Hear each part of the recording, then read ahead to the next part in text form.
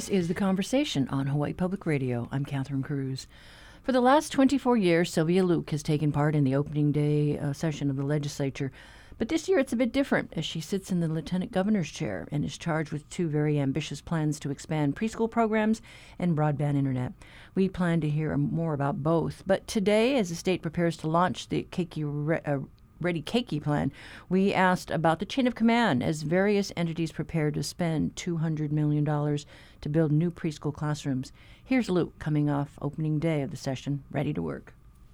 It was just so inspiring for me, just to see newly elected legislators having this enthusiasm and just being so grateful to be there. You see some of the former colleagues, seeing them in different capacity.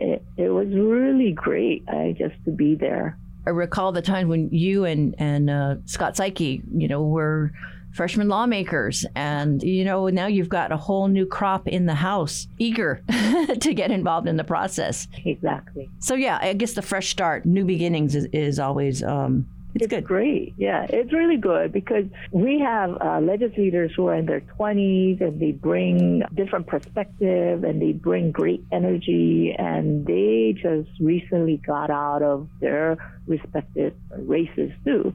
And when you're in competitive races, then, you find out much more in depth about, okay, what are the great needs in the community, what are some things that people are talking about, and even if it wasn't competitive, just to come out with that perspective of just coming out of the election and getting all feedback and interaction with the community is just a lot of great synergy coming into this session. Well, one of your big causes or areas of responsibility this session will be, the preschool launch and that plan to build new classrooms. How is that supposed to work? Just because you're going to be interfacing with so many, different entities, right? You've got the new school authority. You're going to have to deal with DAGs. So how does that look from where you sit?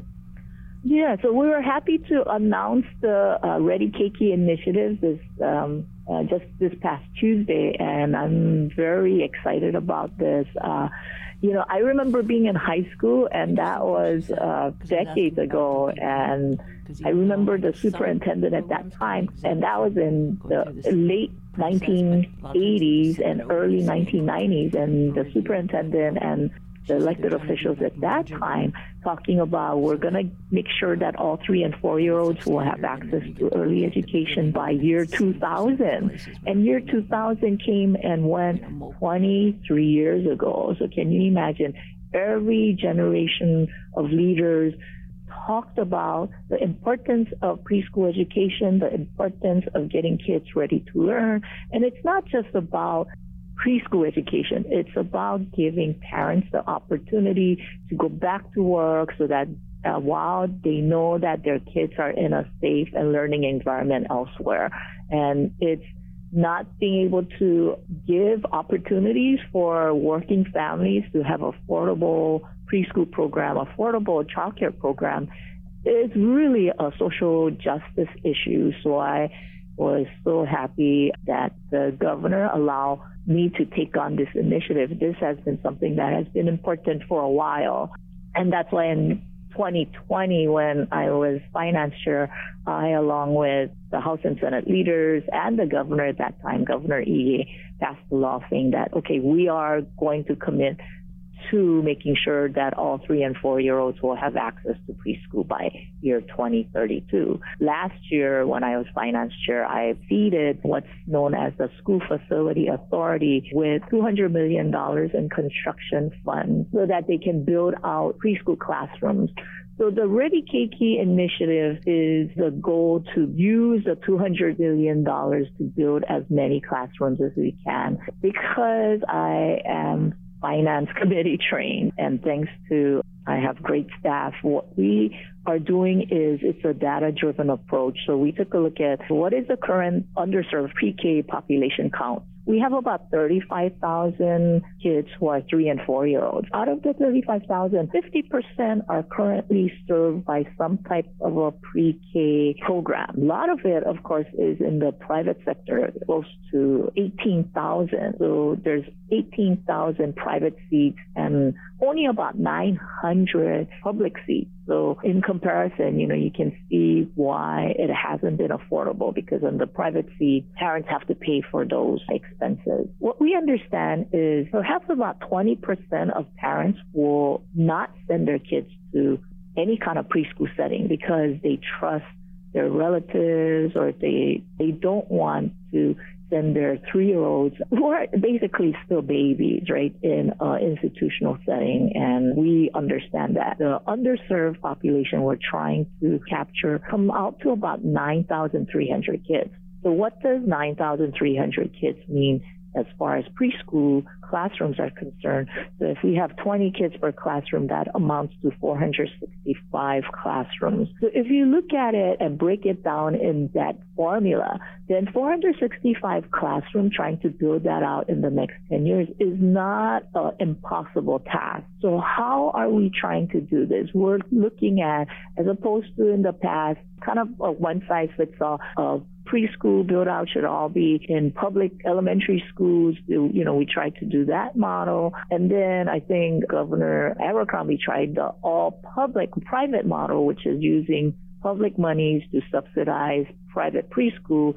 But he had to change the Constitution, and that failed because that is really not a good method on its own either. So what we looked at was we wanted to look at, it's really family choice, and it's really about what is important for working families. So we're tackling at all levels. So first of all, we did a first round of survey to elementary school principals, and working with the Executive Office of Early Learning, we identified immediately over 60 classrooms that could be built around the state, either renovated or they have space under elementary school. That's very exciting because this is looking at classrooms that are not utilized right now that could be converted right away. So that's 60. In addition to that, I asked the charter schools to see if they provide K-12 education, would they be willing to open a preschool program? And several of them immediately said yes. So we're looking at opening about 30 new preschool programs at charter schools around the state. In addition to that, we don't look at it as just building out, constructing new classroom or renovating new classroom. With every new classroom, you have to have teachers. So how do we work on the teacher pathway? The two methods are through the university system. So working with the university, we are looking at building preschools on all UH campuses. And the reason for that is they will not only provide preschool programs, it will be a teaching pathway. So you have young adults who are interested in going into this field, working on site, on campus, providing services to preschool kids, and then working towards a degree. That will also be mirrored in select high schools. So if there are high school pathway where kids who are interested in entering this field, we are planning to build preschools on 3 high school sites as a preschool pathway. And then we're also looking at libraries, parks. And so we're looking at all levels of where things can be built. I go back to the construction issue, though. I mean, if you're going to have these classrooms renovated or built, from the ground up, I was calling around to try and understand, like, the permitting process. Do you have to go through DPP? And and checking with DAGs and DPP about that. And I think some state agencies might be exempted from going through the county review process, but they do anyway. Right. That was just one concern, is that, is there going to be a bottleneck in the permitting process? Yeah, one of the great things about this collaboration is all the counties are involved in this discussion. So they will be helping us through sorting out the permitting and the county processes as well. Because the classrooms that we're building, a lot of it will be standardized modular classrooms. So we're hoping that will help speed up some of the county permitting process. Because they will all be similar. So if an inspector comes and needs to look at it, it's not going to be residential property where things are different and you have to check everything. It will be all standalone modular classrooms where they can come and look at it in mass. How does this work as far as the different agencies, with the school authority, the facilities authority? I mean, is there a clean chain of command, because you are going to be interfacing with all these different agencies? That's a really good question. And I think that's why the role that I'm playing is, I feel, I'm fortunate to be in this role because a lot of times departments think in silos. If you're a Department of Education, you have the responsibilities and duties within the Department of Education. If you're DAGS, then you look within the jurisdiction of DAGS. But as Lieutenant Governor, you can break the silos, reach beyond the various departments, and see if we can figure out how to work together. So right now, trying to build on university sites, because the money went to School Facility Authority, we're having an agreement between the School Facility Authority and the university to come out with a shared responsibility where as long as the School Facility Authority is comfortable with transferring funds to the university, allow the university to build. If it's going to be at DOE site, transfer the money to DOE for DOE to build. And if it will be at the libraries or charter schools, allow DAGs to build. So we are looking at different ways to work in conjunction with many of the departments. And we're meeting regularly so that everybody's on the same page. That was Lieutenant Governor Sylvia Luke, who we talked to earlier this morning. She was outlining what needs to be done to spend $200 million to boost preschool programs across the state.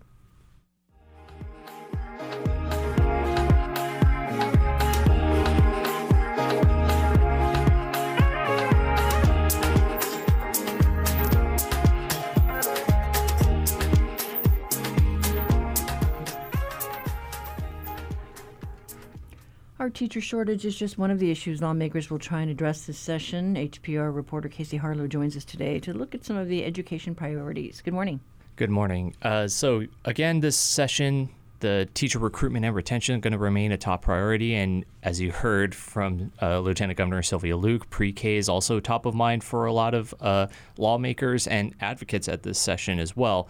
I spoke with House Education Chair, Representative Justin Woodson. He says, obviously, expanding public pre-K capacity and advancing efforts for the recruitment and retention of teachers remain the big issues for the upcoming session. As you heard from Sylvia Luke regarding the allocation of $200 million to the School Facilities Authority to look for places within the state inventory of buildings that they can convert into pre-K classrooms, expanding that, either building or renovating current campuses.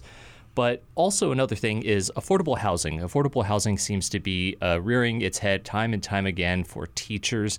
And Representative Woodson says this is gaining more traction. Well, regarding teacher housing, again, that's an issue or an area that continues to aggregate support. And so that's something that we can do as a legislative body that helps address that specific issue of teacher recruitment and or teacher retention, because it's something that can help with teachers in particular's cost of living.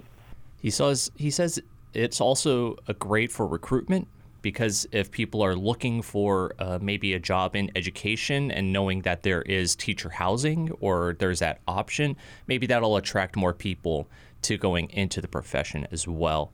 Also spoke with Representative Janae Capella of Hawaii Island, also supporting public pre-K, affordable housing. Also, she wants to move away from standardized testing to something called authentic assessments. Basically what that is applying classroom education into real-world scenarios in the form of projects. She cites Ka'u High School's Aina-based program, where students would connect with community organizations, UH-Hilo, and the university system to grow their own food, to then sell the food or to give to those community organizations, and learning what they retained in the classroom for that purpose. Other measures that she's looking at is improving maybe charter school funding and teacher pay at charter schools, also as well as addressing sex trafficking at schools, maybe training educators to identify the signs of maybe someone who is being exploited within the student body. But one particular measure that she is introducing is making community colleges free for high school graduates. I think that our community colleges are so underutilized. And I think that they're also this really great pathway to access higher education. Not everyone wants a 4-year degree. That's understandable. Not everyone wants to go to college either. But there are a lot of students who count themselves out of college because they feel like they could never afford it. Why start the process if you feel like you can never get there? So I feel like a lot of students shoot themselves in the foot because they feel like they're not good enough or they don't have access. And I want to be able to shift that mindset of not trying and instead trying because you don't have any barriers. Obviously, that will cost money. Money is obviously the big thing for making something free. And this is Capella's reasoning or kind of her outlook on spending for something like this. We have over $2 billion surplus that we're coming into this year with. It takes less than $20 million, according to UH's own data, to fund entirely community college for free. Why not educate our communities? Why not give them access to education if we know that it's less than $20 million and we have a $2 billion surplus? We need to invest that money into our communities. Beyond these measures, I'm introducing a number of revenue generation proposals that really are about funding our future. And beyond that, education is the one thing that so many politicians talk about during an election cycle. And this is our time to put our money where our mouth is. And also spoke with the Department of Education. It is the start of a biennium budget this year. There's going to be a huge ask. I believe they're going to be asking for roughly $181 million for this first year and then more than $200 million in the next year. A lot of that is going to support services and initiatives such as student health and safety, as well as getting more funds to the school level for equipment, for certain programs, for additional staff, things like that.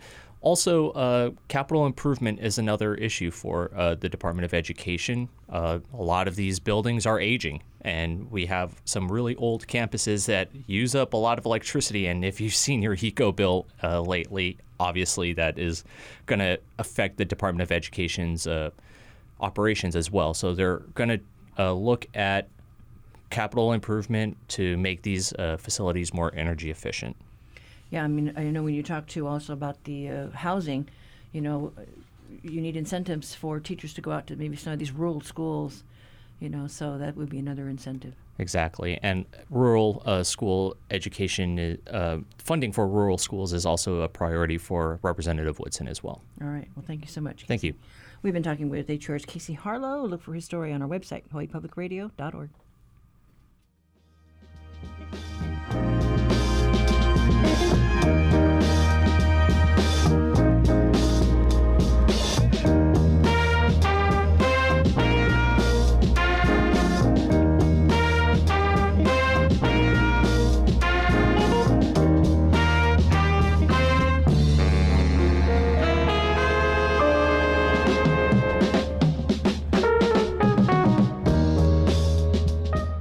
Support for Hawaii Public Radio comes from the Scheidler College of Business at UH Manoa, offering a Master of Science program in Travel Industry Management. More information online at scheidler.hawaii.edu. Today on The Daily, Pentagon reporter Eric Schmidt on how the West is supplying more and more powerful weapons to Ukraine, and what that escalation tells us about the future of the war. I'm Sabrina Tavernisi. That's today on The Daily from The New York Times. Beginning this afternoon at 1:30.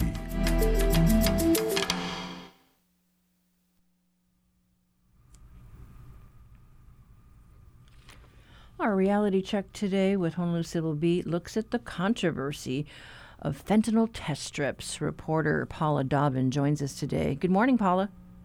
Good morning. So, yeah, tell us about this. I didn't realize that this was a growing issue across the country.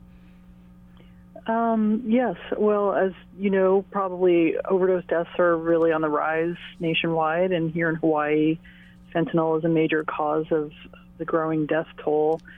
And there's a simple tool that could stop a lot of these deaths, and these are these fentanyl test strips. But unfortunately, they're illegal in Hawaii, as they are in about 19 other states. And this came to light fairly recently when some groups who serve people with substance use disorders started handing them out, and they were advised by the police that they shouldn't do that because they're actually illegal.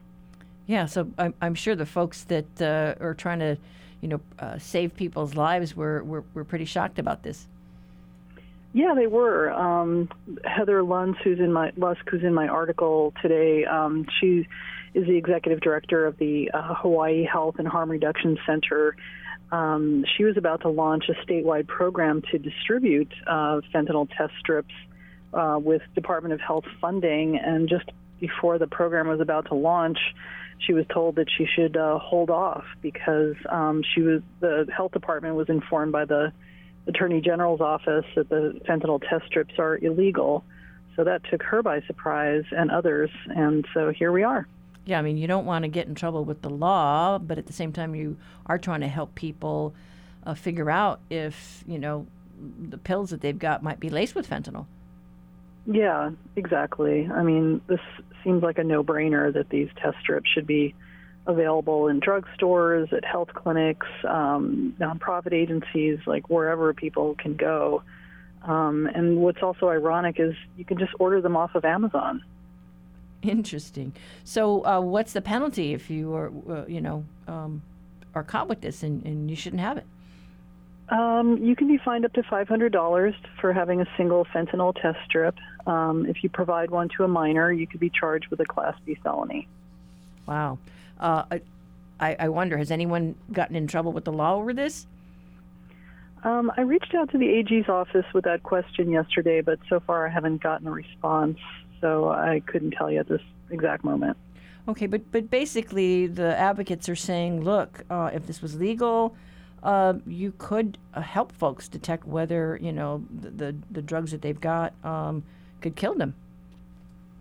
Yeah, I mean, it is a pretty simple test. I mean, you just dissolve whatever your substance is in some water, you stick the test strip in it, wait 2 minutes, and, if it's a single line, then there's no fentanyl detected. If 2 lines show up, fentanyl is detected. It doesn't measure the amount of fentanyl in the solution, but, a tiny, tiny little bit of fentanyl will kill you. So, the tests are very basic, but they give you the information that you need to have. I'm just wondering, do the law enforcement folks have access to this? I don't know, but there is a police captain on the Big Island Fentanyl Task Force who I interviewed for the story, Captain Thomas Chopay, and he personally is in favor of decriminalizing these test strips. He heads up the criminal investigation section for the Hawaii Police Department on the west side of Hawaii, and he sees a lot of these overdose deaths, and he himself says that this law needs to be changed. Thankfully there is a state senator, Senator Joy San Buenaventura of Puna, and she has promised to draft legislation and introduce it this session that would change the law so that these test strips are no longer considered drug paraphernalia. And then your story talks about how there is some federal money to help with the fentanyl crisis across the country. Yes, the Biden administration has made tackling the opioid crisis a priority, and there's a lot of federal money available. I believe in September it was announced that $1.6 billion would be available to communities across the country to fund programs and initiatives that would try to save lives, and fentanyl test strips are a part of that. But right now, because of our existing law, we're not eligible for some of that money that would specifically allow the test strips to be distributed. So we'll just see how this bill, when it gets introduced, how it works its way through the system. Yeah, exactly. Hopefully it'll pass. Okay. All right. Well, thanks so much, Paula. You bet, Catherine. That was reporter Paula Dobbin with today's Reality Check. You can read her story at civilbeat.org.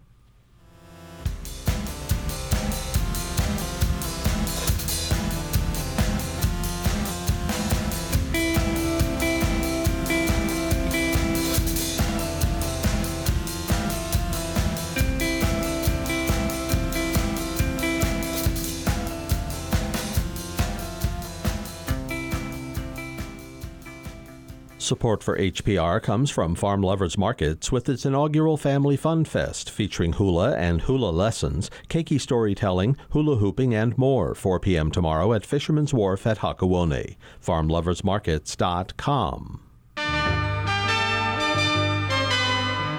Each week, New Dimensions explores the social, political, scientific, environmental, and spiritual frontiers with some of today's foremost social innovators, thinkers, scientists, and creative artists.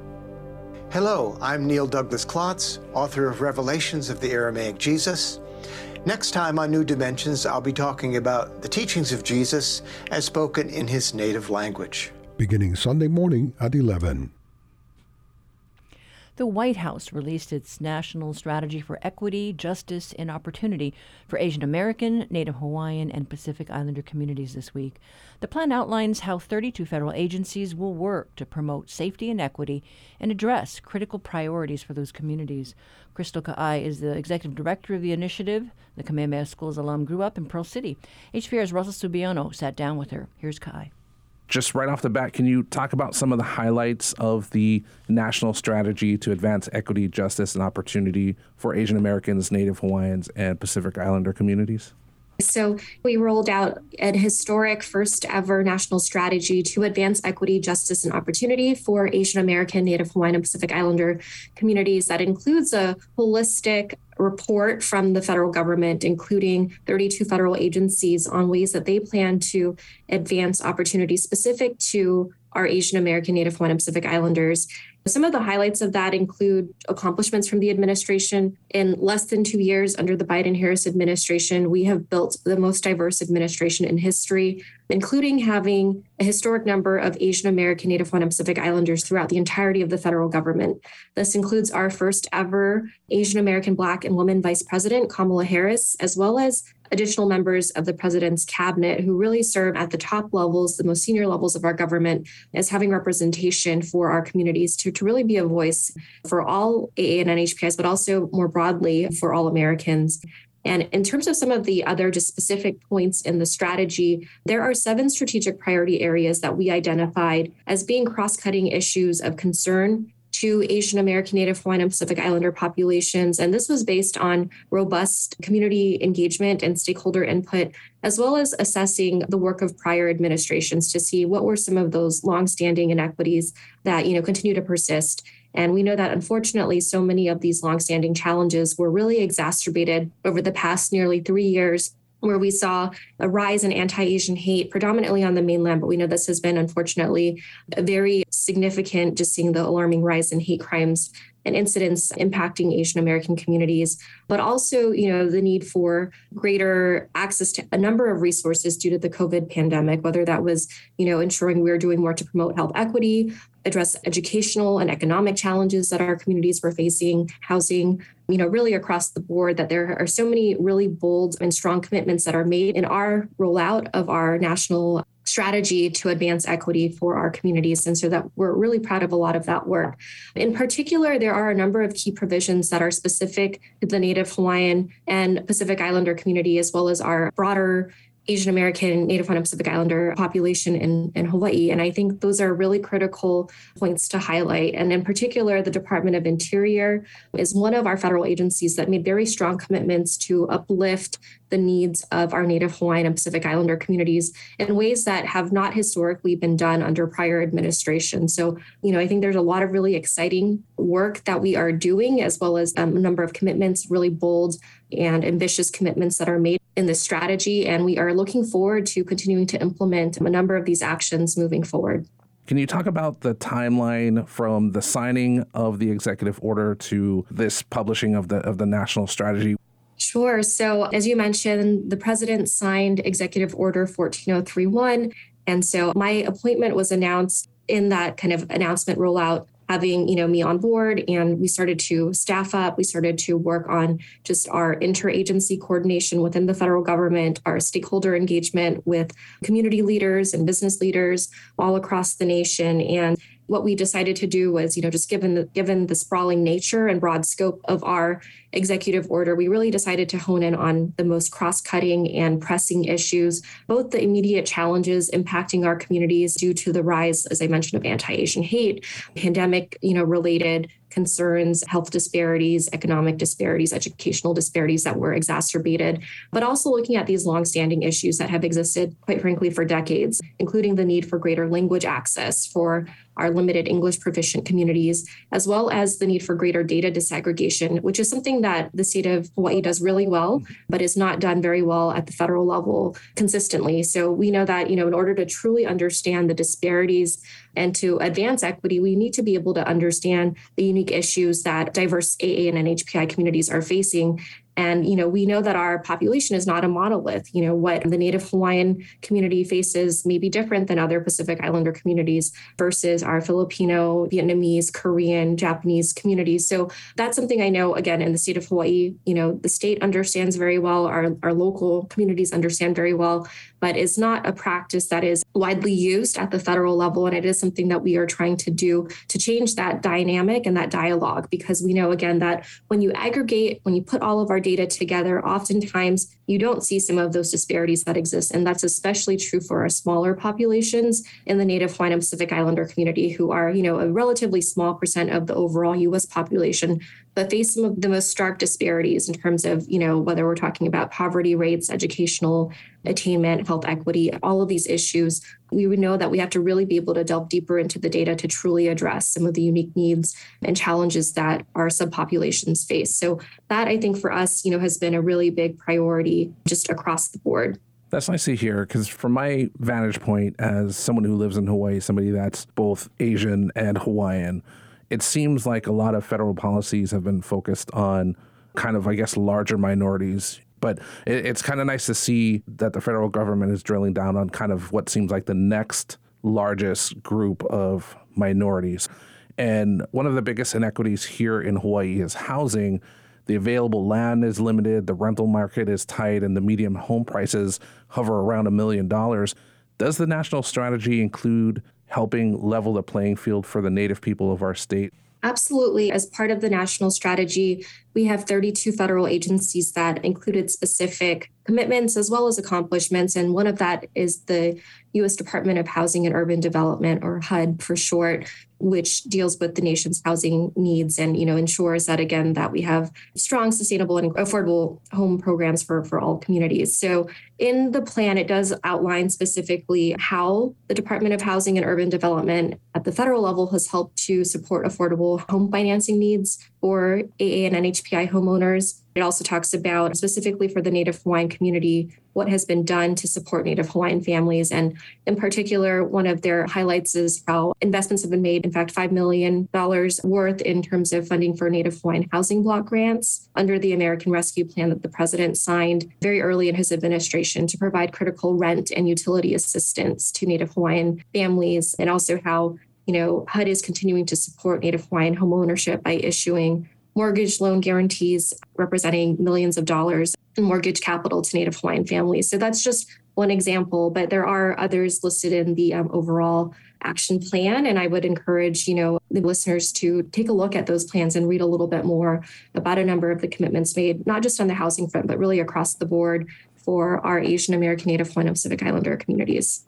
And you mentioned Asian American hate earlier in our conversation. During the virtual event, the idea that this strategy would help in the efforts to stop Asian American hate and violence against the AA community was touched on a few times. And hate can be a pretty deep-rooted thing, as we've seen throughout history. And it seems like education and opportunity are just part of the solution to stopping it. How do you feel that the national strategy contributes to other ways to fight hate, like fostering compassion, community, and understanding? I'm glad you brought that up because, in addition to combating anti-Asian hate, we know that there is so much more we need to do. We can't just respond to hate crimes and incidents after they happen, but how do we actually root out, hate and at its root cause? And a lot of that does require us to promote greater education of our AA and NHPI histories, of our contributions and our accomplishments, as Americans, and looking how we can ensure that all Americans, regardless of whether you are living in Hawaii or somewhere in the continental United States, that they understand the contributions of our Asian American, Native Hawaiian, and Pacific Islander communities and see us as truly belonging and, as American. And so in our plan, in addition to identifying ways to ensure that our entirety of the Asian American, Native Hawaiian, and Pacific Islander community is aware of existing hate crimes resources produced by the Department of Justice, the Department of Health and Human Services, Department of Education, there are a number of resources on how to address hate crimes and discrimination and bullying that are outlined in our national strategy. But we also have in there the need to promote inclusion and belonging of Asian American, Native Hawaiian, and Pacific Islander communities. And that includes, as I mentioned, uplifting our histories, our educational backgrounds, our, just all of our contributions to this country and making sure that there is greater visibility and awareness of that. Thank you so much for your time. Mahalo for having me. I really appreciate the opportunity. That was Crystal Ka'ai, the Executive Director of the White House Initiative on Asian Americans, Native Hawaiians, and Pacific Islanders, talking with HPR's Russell Subiano. Look for links to the equity plan by going to the conversation page of our website.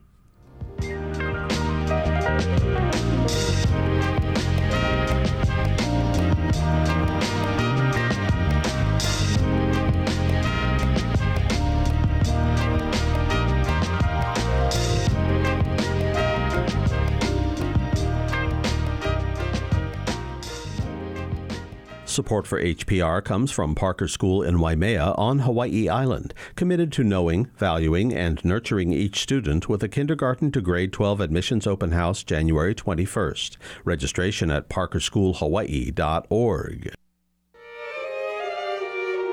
HPR's Atherton Concert Series is back in person. Every Saturday in February, join us at HPR's Honolulu studios for performances from Uhene, Ene, Pomaikai, and the Galliard String Quartet with Raiatea Helm. For tickets and more information, visit hprtickets.org.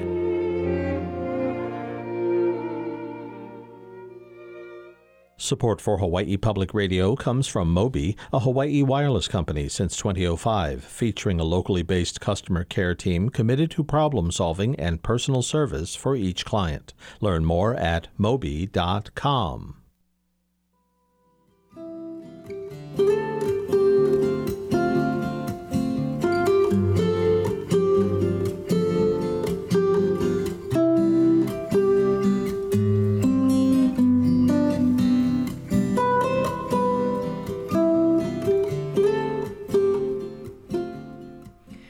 Have another slice of local history for your ears this morning. As part of our continuing project with the University of Hawaii at Manoa Center for Oral History, we're focusing this month on stories of Native Hawaiian culture, family, and community. These values have been carried through massive social change, including in recent decades. The UH Manoa's North Shore Field School was a project from 2018 to 2021 that recorded the oral histories of 22 kupuna from Haleiwa and Waialua. They told stories of both change and continuity, and our guest this morning directed the field school and conducted many of those interviews. We'll talk in a few minutes with ethnic studies and anthropology professor Tai Kubika-Tengen, but first we hear him share some of those reflections. Born in 1942 along the Honolulu River in Haleiwa, Judy Venuka Minor Miram grew up playing with friends whose parents would equally feed and scold each of them as their own. She recalls living off the land and ocean prior to the construction of the Haleiwa Harbor between the 1960s and 1970s. It was a sandberm that had a concrete slab. It was probably something they used during the war, but when we were growing up, it was just a slab. So we used to use that to roller skate. On the riverside, there was a fishing village. People actually lived there. And on this side is where the military had their training, but there was also a family who had the konohiki, and they used to surround fishing here. And it was hukilau, everybody shared. Everybody went in the water and pulled out, brought the net up, and everybody got up on the sand and sorted it, whatever. Now you cannot go here. They started putting in the breakwater. It restricted our access to everything. We could still go on the breakwater that was over here, but it's not the same because they were starting to block off the water. So everything in here started to get pilau. Wasn't really as safe because you could get PPE, kupe'e, haukiuki, a'ama, alamihi, everything. Everything started to disappear. We could pick limu in here. When they started building the breakwater, aole, we used to pick up limu eleele and put them on our hair and become mermaids. But it got to the point where there was no limu eleele. Even now, you cannot find. Keith Owai was born in 1953 in Honolulu and spent his first 5 years in Kona before the family moved to Haleiwa. Keith and his mom, Kanani, shared memories of how the Owai home brought together family and friends in ways that are seldom seen these days. Today, you get married, your birthday, you go rent a place and you know, all this kind of stuff. Back then, everything happened in your yard. You had the imu in your yard, you put a tent in your yard. We had imu in our yard. Yeah, but today cannot. You have to call the fire department and get clearance. Oh yeah. Because of all the back then no need. You just make it.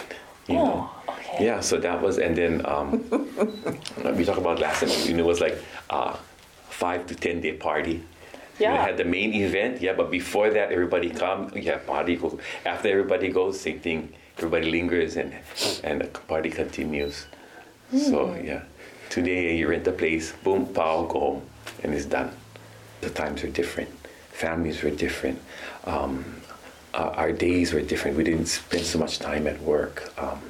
We didn't send kids off to go piano. Everybody did things at home. We climbed the mango tree. We picked up plums. We went swimming in a river. You know, just the times are just so different. But change is good. Francis Ka'oa'o Gilman Forsyth told tales not only from his own childhood in Haleiwa and Waialua, but also those shared by his mother of an earlier time. Born in 1936 and deceased in 2020, his reflections on the importance of recording family and community stories carry special relevance today.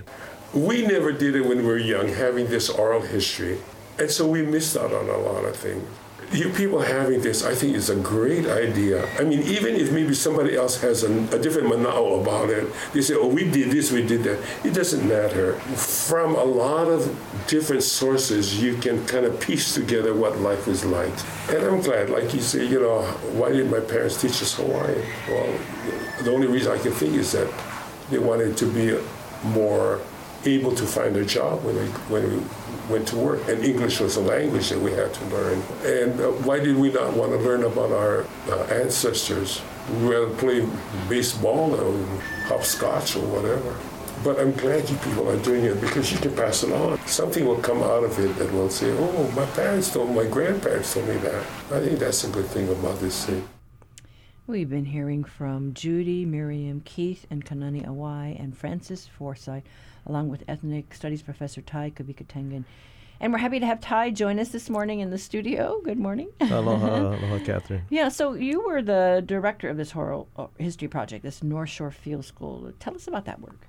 Yeah, it was a project sponsored by Kamehameha Schools, their Aina Ulu program, and run through our departments of anthropology and ethnic studies at UH Manoa. It was a spring course that took about 20 students out into Waialua every Saturday for 16 weeks. And it was training them in oral history methods, how to conduct interviews, but also how to form the right relationships of trust and respect in the community, really upholding this sense of kuleana, the responsibility to carry on the stories that are being shared with them. And so we did that starting 2018 for 3 years. Unfortunately, in 2020, it was interrupted by the pandemic. We tried again in 2021, although we weren't able to take the students out because, again, of safety. So that last class wasn't able to be in the field, though they were very involved in helping to work on these transcripts and the editing of the interviews that were done previously. And I don't know, is this something that you do just regularly, this field work?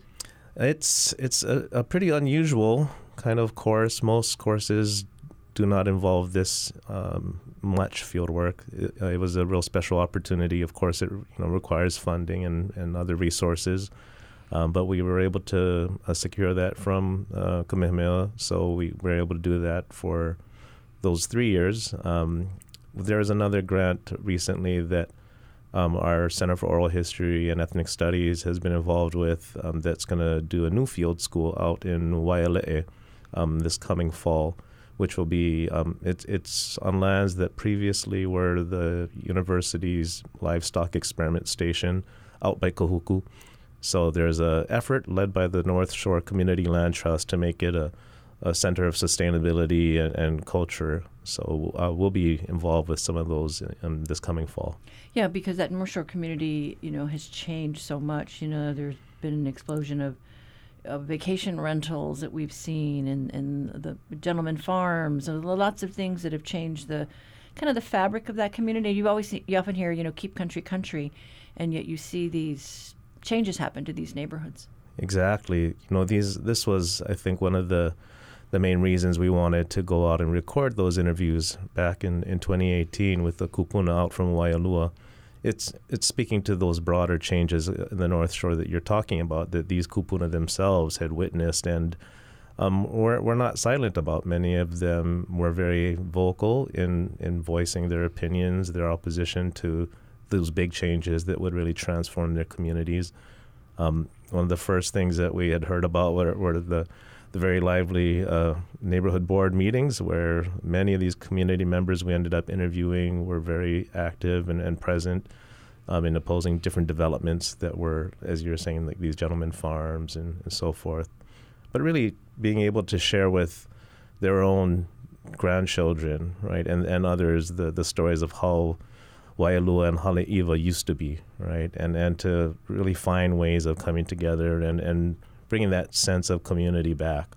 And I think, though, to hear these stories from the residents, whether it's Waikiki, because we have featured, some of those stories about what it was like, to go fishing down there and how kind of overfished it is, and to hear the one auntie talk about all the limu, and I just love that, pretending you were a mermaid in the ocean. Right, and I think it's, in Auntie Judy's case, she's real clear. It's not only about how it used to be, but really to inspire that next generation to bring that back. That's really the work that's ahead of us. That's the importance of hearing these stories, is to know that, it used to be like that, but if we come together and focus on the health of our environment and the waters, that, you start replanting limu. These are efforts that are happening across the islands, right? That it can come back. It can be a part of our life again. And that's looking ahead at the other project I mentioned at Waiale'e. That's really an effort there to restore one of the few freshwater fish ponds that are here in the islands, Kalo fish pond there, to replant kalo, to make this a site of learning and building community again, and hopefully, again, connecting all of those people who have those deeper histories in the North Shore to the land. Yeah, it's that sense of place. Mm-hmm. And, what happens on the land affects the ocean. So, it's just interesting, to tell these stories. Yeah. And there's just so many of them. And really, we're hoping that the work that these field schools and the Center for Oral History and this series is representing can inspire others to just go out and record those stories of their kupuna, those people who have these deeper experiences and connections to the land, wherever they may be. These days, everyone has a recorder on their smartphone, so it's really easy just to sit down and take the time to just say, hey, Grandpa or Grandma, tell me what it used to be like here. Or if you do a walking tour, those are really the best. If you have them on the land and go walk with them, that was one of the really more fruitful practices that we had in the field school, to go out.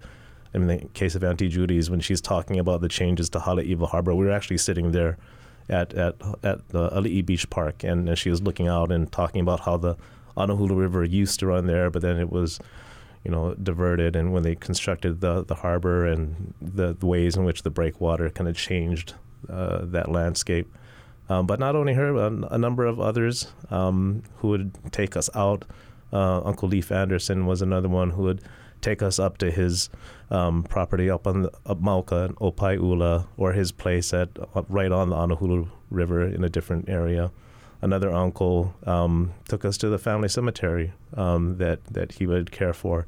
So all these different places and all the histories that were embedded there were so important, and really what we found was really the relationships that came from them that went beyond just the interviews were so important. We still stay in touch with many of these kupuna today.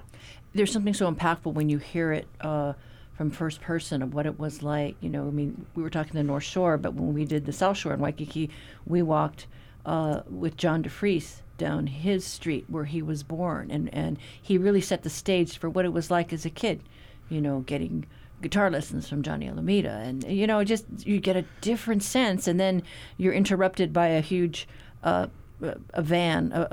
tourist van, you know, coming down that, you know, narrow street. But you do get a sense going out in the field. So when is that second project going to kick off? That second project will be happening this coming fall. So in August, there's actually a community event happening on Saturday to just introduce the overall project.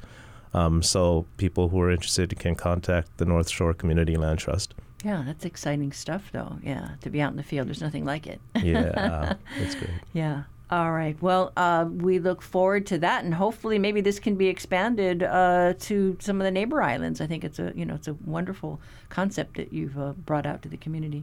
Indeed. Yeah. Well, thank you so much, Ty. Mahalo.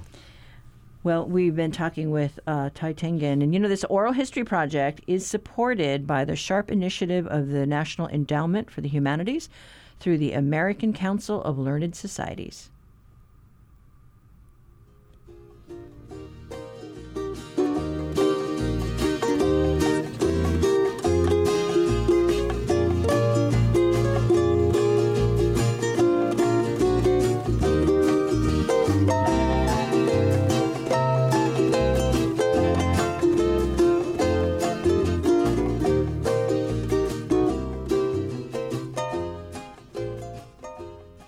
Well, that does it for us today.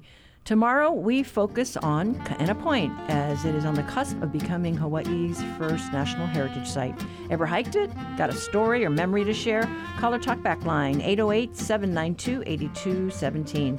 Email us at talkback@hawaiipublicradio.org. You can find the conversation podcast on Spotify, Apple, or anywhere else you tune in. I'm Catherine Cruz. Join us tomorrow for more of the conversation.